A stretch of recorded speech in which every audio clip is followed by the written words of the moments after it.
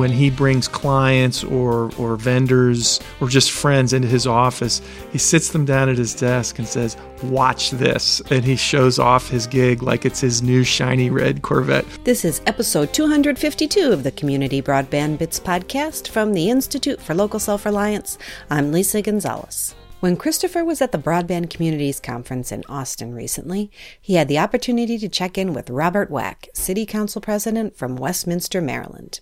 Westminster is a town of about 18,000 people that decided the best way to improve local connectivity for schools, businesses, and residents was to invest in publicly owned fiber and work with a private sector partner. In 2015, they began working with ISP Ting. Robert was the leading voice of the initiative. He gives Chris an update on how things are going in Westminster, and the two talk about expectations, realities, plans, and challenges. Robert was on the show way back in 2014 for episode 100 when the project was just getting started, and we've written about Westminster for MuniNetworks.org as the community network has grown. Be sure to check it out. Now here's Christopher with Robert Wack, City Council President from Westminster, Maryland. Welcome to the Community Broadband Bits podcast, live edition, coming to you live from the Broadband Community Summit with Robert Wack, the City Council President from Westminster, Maryland. Welcome back to the show, Robert.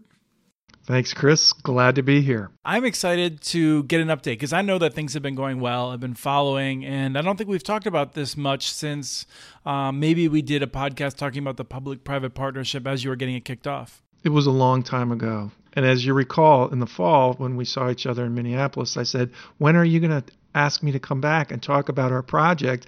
And you gave me a look and said, "Well, when you have numbers, real numbers to talk about, then we'll have a discussion." That sounds more honest than I normally am, so I'm not sure that happened. No, I think we know each other well enough now that you're honest with me, and you were pretty direct. Yeah, we probably had a whole 4 or 5 guests lined up at that time, and I was feeling pretty good. But when I have people face to face, I love to be able to do the recording here in this very professional studio of my hotel room.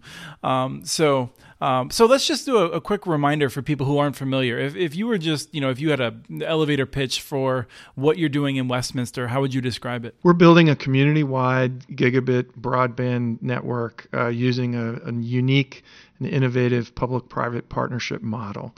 The fiber is completely owned and built and maintained by the City of Westminster, and our private partner, Ting, lights the fiber, installs the equipment, and has the customer service relationship with all the residents and businesses. Now let me ask you, because I know that you pay really close attention to what's happening out there. What do you think is most unique about your approach? Now that I have seen more projects all across the country, our project is even more remarkable than I originally understood because we started with nothing. We didn't have a municipal utility. We had no native fiber experience or skills within our city employees. Frankly, we didn't know what the heck we were getting ourselves into, but we knew we wanted to do it. And it's been a very steep learning curve. And had I known back then how hard this was going to be, I'll be honest, I might have had some second thoughts, but we've done it, or we are doing it with considerable success. And the other thing that's remarkable about our project is our relationship with our partner. Ting is a fabulous company to work with. They've been as interested in creating innovative solutions to this kind of tricky space of how do you divvy up the responsibilities of creating a gigabit fiber network in a community, but not pushing either partner outside their comfort zone. And they've been great to work with. Let me tell you what I think is something that is incredibly unique and I hope continues to get people thinking along these lines, and I'm curious how you react. Your relationship with Ting is, as you alluded to, I think, unique in the sense that I don't think there's another place where that relationship is happening, even where Ting's working with other cities. You divide up the responsibility in the event of an event where you don't have enough money for debt service. If the network is not producing enough cash, the city pays a certain amount, then Ting pays $100,000, and then you pay the rest potentially. So it actually, for the first $200,000 of overage, basically splits it down the middle, right? If I'm remembering correctly. Yeah, more or less. Yeah. Right. So it's a little bit complicated, but it's something that we haven't seen anywhere else. The thing that I thought was genius was that Ting pays you because you own the fiber, and Ting pays you for homes that could connect to the fiber but are not connected to the fiber, thereby giving them an incentive to do a really good job advertising. Exactly. And how we got to that is something that I've been talking about a lot, but I'm not sure it's catching on. And I don't know if that's my fault or there's a problem with the idea, but it's thinking about fiber as real estate. So if you think about a shopping mall, and you go into a shopping mall and you want to open a yogurt stand, you're going to pay a base rent. Even if you never make a penny, you still owe the landlord a base rent. Now, some real landlords will do interesting things where they will give you a break on your base rent in exchange for a piece of your business, so some percentage of your profits or your revenues. So we looked at that, and ours is skewed more heavily toward the performance part, so we get a bigger payment for a lit customer than we do for a past premise. But the past premise is exactly what you said. It's an incentive. It's a base payment to help us cover our debt service, but it also creates a very powerful incentive for them to get those customers lit. And it also creates an incentive for us to help them get customers lit. And because when we did our research looking at other projects that have failed around the country, that was one of the things, is that there weren't aligned incentives all the way along the process. Mm-hmm. So there's incentives aligned during construction, but then the operations part and the customer service part and the subscriber enrollment part, there have to be very concrete, real incentives for both parties to be working together at each of those stages. Even though that thing may be more one party's responsibility than the other, you want them helping each other all along. To what extent do you think your successful relationship with Ting comes out of Ting being a really interesting partner versus the contract that you drew up with them? Well, that's a really interesting question, Chris. And I refuse to be drawn into the false dichotomy that you're proposing. It was a brilliant contract with the right group. This is like choosing between your spouse and your wedding vows or something like that.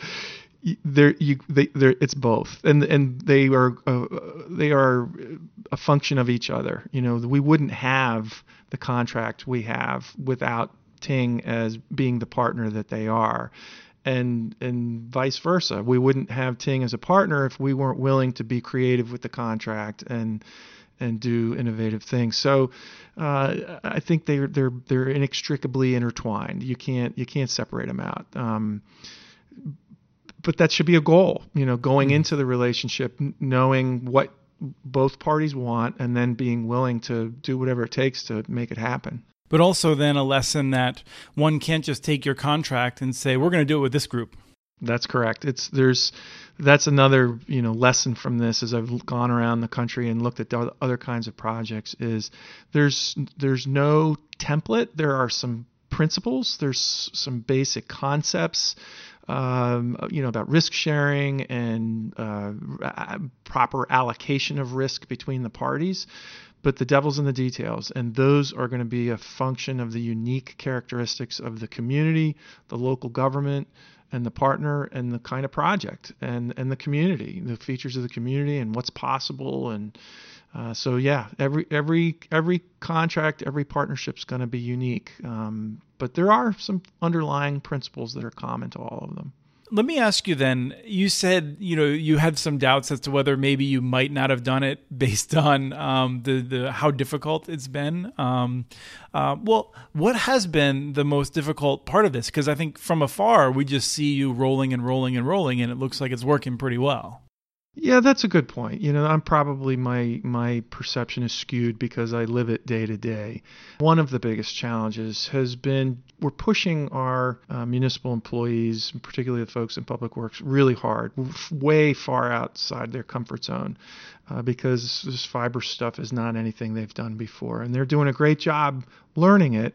But it's a lot to learn. The other piece is just managing the vendors in this space. It's something that's new. We've never contracted with fiber engineers before. We've never contracted with fiber construction companies before, and we don't have that capability. So we are relying totally on them to do the work the way it's supposed to be done in a timely manner under budget, and that's a lot of work managing that. And so we're getting better, but I'd be lying if I said it's been perfect. There have been little snags along the way, and then there's stuff that's out of our control. So, for example, the fiber shortage in the last 18 months, it's gotten better, but we had a solid 6 months where we couldn't do anything because we couldn't get fiber, and that was a result of all the other activity around the country, and that didn't plan on that, but we had to deal with it. Weather was another thing. And then the whole utility locate thing.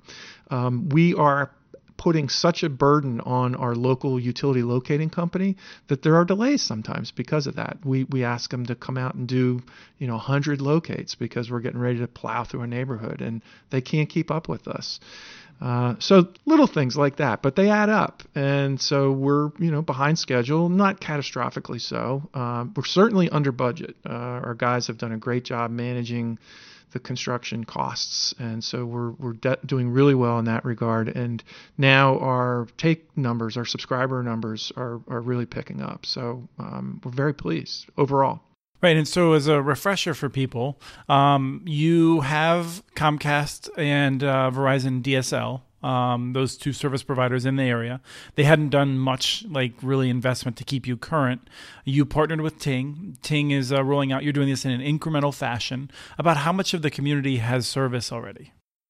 We're probably at about 20% of what will ultimately be the total build. The pilot project was pretty small relative to the rest of the city. This first phase that we just lit is about 800 premises, and then this next phase after that is another 1,700. So, and that'll be completed by the end of this year. So that will end up being about 30%, 30 some percent by the end of this year will be built out. So still early, relatively, but as I said, we're very pleased with the subscriber take already, even in this early stage. So what are you seeing? North of 30% in the pilot project, and then in phase one that just got lit, we're already at 15%. Altogether, then with those two pieces, it's about 10% of what's been constructed. So not where we want it to be. We want, generally to be north of 20% for the whole thing, but the trajectory is in the right direction. Right. If I remember correctly, you are obligated to go to the next phase when you hit 20%. So sounds like, if you're that close that quickly, it sounds like you're doing what you were expecting to do when you were making the plan. 20% is kind of a guideline that both Ting and we agreed to. But there's wiggle room in the contract that allows both of us to say, hey, speed up, hey, slow down. And so it's a discussion. And again, it goes back to the partnership and the lines of communication and, their efforts and success with their subscriber enrollment in the pre-subscription numbers are sufficient enough to give us confidence to keep moving. Just reminds me of the line from Pirates of the Caribbean, if you can remember back to, 20 movies ago when it first came out. It was the Pirates Code, more of a guideline than it's more of a guideline, love. So you are aiming for citywide. For people who are not going to go back and listen to our original interview, I'll spoil it for them. You're building out citywide. Citywide, that will end up being over 7,000 premises, and then we're already looking at building beyond the perimeter of the city, assuming we have a continued success that we're having now. we'll start looking at ways to finance extending it out to our entire water sewer service system, which will end up being about 15,000 premises. Wow, that's wonderful. And Carroll County already has some fiber infrastructure, so I hope that helps a little bit. It will a little. Mostly what's near the city is going to be all us. But the county's interested in working with us. So. When we last spoke, I feel like you already had some early business excitement. You had a business that brought more. They were coming into your community. They brought more into your community than they expected because of this infrastructure. Do you have any other exciting stories? Anybody stopping you at the grocery store to say, I can't believe how wonderful this is? Actually, yes. One of my colleagues on the council ran into somebody at a soccer game or something, and it was a father of a family of 4 in one of the neighborhoods that we just lit. And this guy almost threw himself weeping into the arms of my colleague saying, thank you. You have saved my family, because our internet before was so crappy that the kids were fighting all the time. I couldn't get work done. My wife works from home, and it was a nightmare. And we got our ting lit up, and for the first time in years, everybody's happy, and we can all do whatever we want, stream movies, download large files, and nobody has a problem, and everybody's happy. That reminds me of a story, and this is something that never gets discussed in public policy. I feel like that's important, right? I mean, that's like and you're a doctor, like that's a measurement of like quality of life and health and stress. Yeah. There was a family we interviewed in Ammon, Idaho, that they were on the cable system that the city was building a fiber network to basically offer people good service because the cable system was so bad. And this is a cable system that's advertising gigabit speeds, but the people's cable modems kept cutting out. And so these people would say every Saturday morning they'd be woken up by their kids early because they'd be like, we can't get on the computer, we can't do this, we can't play the games. And as soon as they switched over to they were beta testers on Ammon's municipal fiber network, and they were just talking about how they got to sleep in on Saturday mornings now. Well, so along those lines, we have another business locally who's a software development company. And as you may know, in software development, it's usually a distributed process. So they have developers in other countries all over the United States, and they're moving big files back and forth all the time to test modules, and it's just part of the process. It's a very iterative process. So he said once they got their gig, that it shortened their development time by days. And when he brings clients or vendors or just friends into his office, he sits them down at his desk and says, watch this. And he shows off his gig like it's his new shiny red Corvette. Those are his words, because this is my shiny red Corvette. Watch this. And he does a speed test and starts doing stuff. And it's made a significant impact on the efficiency and profitability of his business.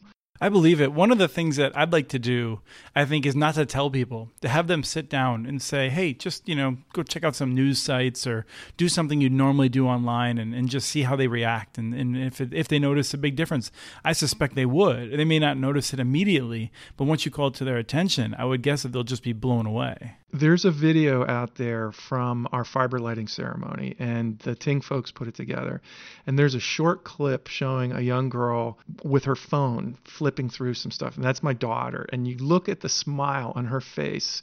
She said literally, this is unbelievable. This blows me away, because she was flying through stuff on her phone just from the Wi-Fi connection from the gigabit at the place where we were. So it is a mind-blowing experience when you feel it and experience it for yourself.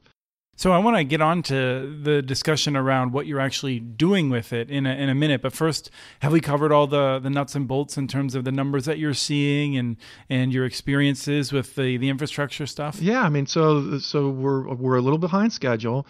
We are under budget, and our subscriber numbers are hitting the targets that we're expecting. And we are covering our debt service. That's probably the most important number from a municipal finance perspective, and the replicability of this model is that this is paying for itself. So this is a $21 million project that at the end of the day, if we stay on track like this, it will not impact city finances by a penny, because the revenues generated by the fiber will pay for the fiber. And that's a really, really important thing for people to know. That's interesting, because one of the things that I perhaps falsely remember was that you didn't make a huge deal about that. I mean, some people, they make this whole thing, your taxes will not be raised. We are going to build this network without using a penny of taxpayer dollars. I seem to recall, I know that you live in a more conservative community, but I seem to recall you saying, this is infrastructure, we're going to make it work. Chris, that's called managing expectations, my friend. So you're right. I did not make a big deal out of that because I didn't know with a capital K that that's how it was going to work out. But now that we have data, and that was our intention for it to work out that way, but we weren't going to lead with that, because if we didn't deliver on that, it would have been a big problem. So yes, we opened with the argument that this is infrastructure and this is our responsibility as municipal officials to provide this kind of infrastructure because it's good for our economy, and that's it. But the plan all along was for it to pay for itself, but we weren't going to lead with that because we didn't know for sure that that was going to be the case. That's politics, baby. Well, that's successful politics, maybe, yeah. Not just politics. What's MAGIC? MAGIC stands for the Mid-Atlantic Gigabit Innovation Collaboratory. And what MAGIC mission is, it's an independent nonprofit that's building economic development around technology generally and broadband infrastructure specifically. A thing I'm involved with that's going to leverage our fiber infrastructure and hopefully turn it into jobs and new companies in our community and new investment dollars. As Jason Stambaugh, our former executive director, says, it's a magic trick. We turn fiber into jobs and investment. I think this is something I really want to spend a few minutes on. Who are the people that are in the collaboratory? Right now, it's a combined effort between MAGIC, our library system, the Career and Tech Center that's part of the Carroll County Public Schools, the Community Media Center, and the Community College and McDaniel College. So we've got all the educational institutions involved. And we do three general categories of things. One we call tech experiences, which is really just another way of saying workforce development. We try to draw as many students in as possible into technology programming that gives them new skills, gets them exposed to employers, and hopefully gets them into internships and part-time jobs. The second group of activities we do are what we call our innovation labs, and these are demonstration projects for different kinds of technology. And that one, the sort of the flagship of that category is our smart home project, which is tied into the fiber network, and we're doing some really cool work with telehealth with that. And then the last is sort of a more traditional incubation effort where we are assisting startups with mostly business development kinds of services. We do not have a building. We're not in the real estate business. We're not leasing cubicles. And that, when you say incubator, that's typically what people go to right away. Oh, you've got a cool building where you've got young people hanging out, playing foosball and free drinking. Pop. Yeah, right. No, we're not doing that. We're not doing that yet. Maybe someday when we've got 100 startups that can't find office space on Main Street. That's a good problem to have, and then we'll do that. But right now we've got plenty of office space on Main Street, so we're not doing the real estate thing. But we are helping startups. If we fast forward 5 or 10 years, how will you know MAGIC was successful? There will be a lot of 20-somethings crowding the bars and cafes on Main Street. There'll be a lot of cool logos visible from Main Street because these companies have taken up office space on Main Street. We'll have some splashy announcement about some venture capital group dumped $5 million into a Westminster or Carroll County-based technology company. But most importantly, we'll have kids graduating from local and area schools saying, I'm going to Westminster because that's where all the cool stuff's happening. And believe it or not, just in the little over a year we've been in operations, we're getting that already. No, I believe it. And, part of the reason I say that is I grew up in Eastern Pennsylvania. Family friends who have some daughters that recently graduated from college, they love going down to Baltimore, and they drive down to Baltimore for weekends regularly. And the idea that someone would say, oh, wow, like I'm so close to Baltimore, all this like culture and cool things happening. I can live out here in Westminster where all this cool stuff is happening. And like, it just seems like it's an exciting place to be. That's what we're shooting for. Lafayette, Louisiana. One of the things that they did was really trying to, create jobs locally so that kids would not be leaving. Are you seeing, what are you seeing from some of the kids that are going through this? Because I think this is one of the main reasons communities build these kinds of networks is to make it exciting for kids to come back. So one thing is the culture and that sort of thing. But what kind of, the first thing you mentioned in terms of creating the jobs and that sort of stuff, it may not be, sexy $75,000, $100,000 a year jobs, but what kind of jobs are you talking about there? First of all, it's very early in the process. So the positive indicators we're seeing are very small and subtle, but they're real. So we've placed probably about a dozen kids into internships and part-time jobs with local tech companies. Some might say, oh, well, that would have happened anyway. Maybe not. Maybe some of these kids would have gone elsewhere, or maybe the tech companies would have looked elsewhere for these employees. This is a 5 to 10 year project of growing these companies and getting kids placed. In terms of the kinds of jobs, what we've seen so far, it's web development, it's software development, coding, some network stuff, cybersecurity. Those are good, reasonably well-paying white-collar jobs that we want more of in our community. Like many rural and semi-rural communities, our local economy is skewed heavily toward the school system, local government, the hospital, and maybe one or two large manufacturers. If any one of those things has a problem, that's a major negative impact on our local economy. So we need to have a more diverse local economy with lots of small businesses, because there's a substantial body of economic research that says that net job growth, 60 to 80% of net new job growth comes from small businesses and entrepreneurs. So we need more of that, and that's a big part of what we're doing. And the fiber infrastructure is a unique asset now that we have in this community that will hopefully be an engine for creating those jobs, attracting those entrepreneurs, and getting that net new job growth that's going to drive our economy for the next 20, 30, 40, 50 years. What is the best unanticipated thing that has happened? Like, what is something that came along and just hit you out of the blue? Like, when I started thinking about building this fiber optic network and arguing that we should do it, something that you did not expect to happen, that's happened, if there's anything. The fiber project has unrolled how I hoped it would unroll. So there hadn't been any big surprises there. I guess maybe the surprise is that I was right.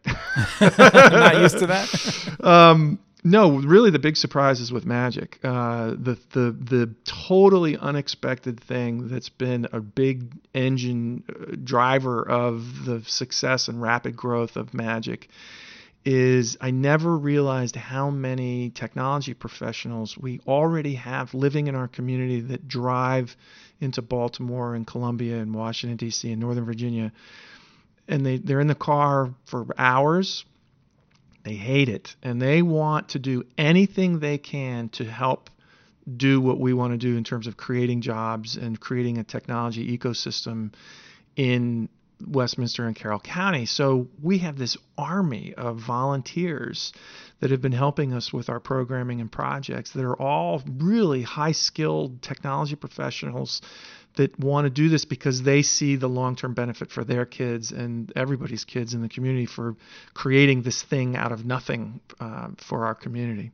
Well, that's great, and I'm incredibly excited for people who really want to know more of the nuts and bolts. We covered it in a paper that you can find dealing with public-private partnerships and what we took away in terms of the best parts of the model with Ting and Westminster. So let me just say thank you so much for coming up here and letting us know the update. Thanks for having me.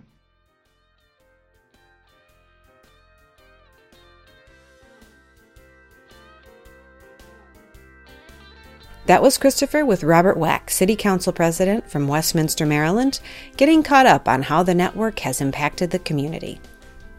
We have transcripts for this and other Community Broadband Bits podcasts available at muninetworks.org/broadbandbits. Email us at podcast@muninetworks.org with your ideas for the show. Follow Chris on Twitter. His handle is @CommunityNets. Follow muninetworks.org stories on Twitter. The handle is @muninetworks. Subscribe to this podcast and all of the podcasts in the ILSR family on iTunes, Stitcher, or wherever else you get your podcasts. Never miss out on our original research. Subscribe to our monthly newsletter at ilsr.org. Thank you to Arnie Huseby for the song Warm Duck Shuffle, licensed through Creative Commons, and thanks for listening to episode 252 of the Community Broadband Bits podcast.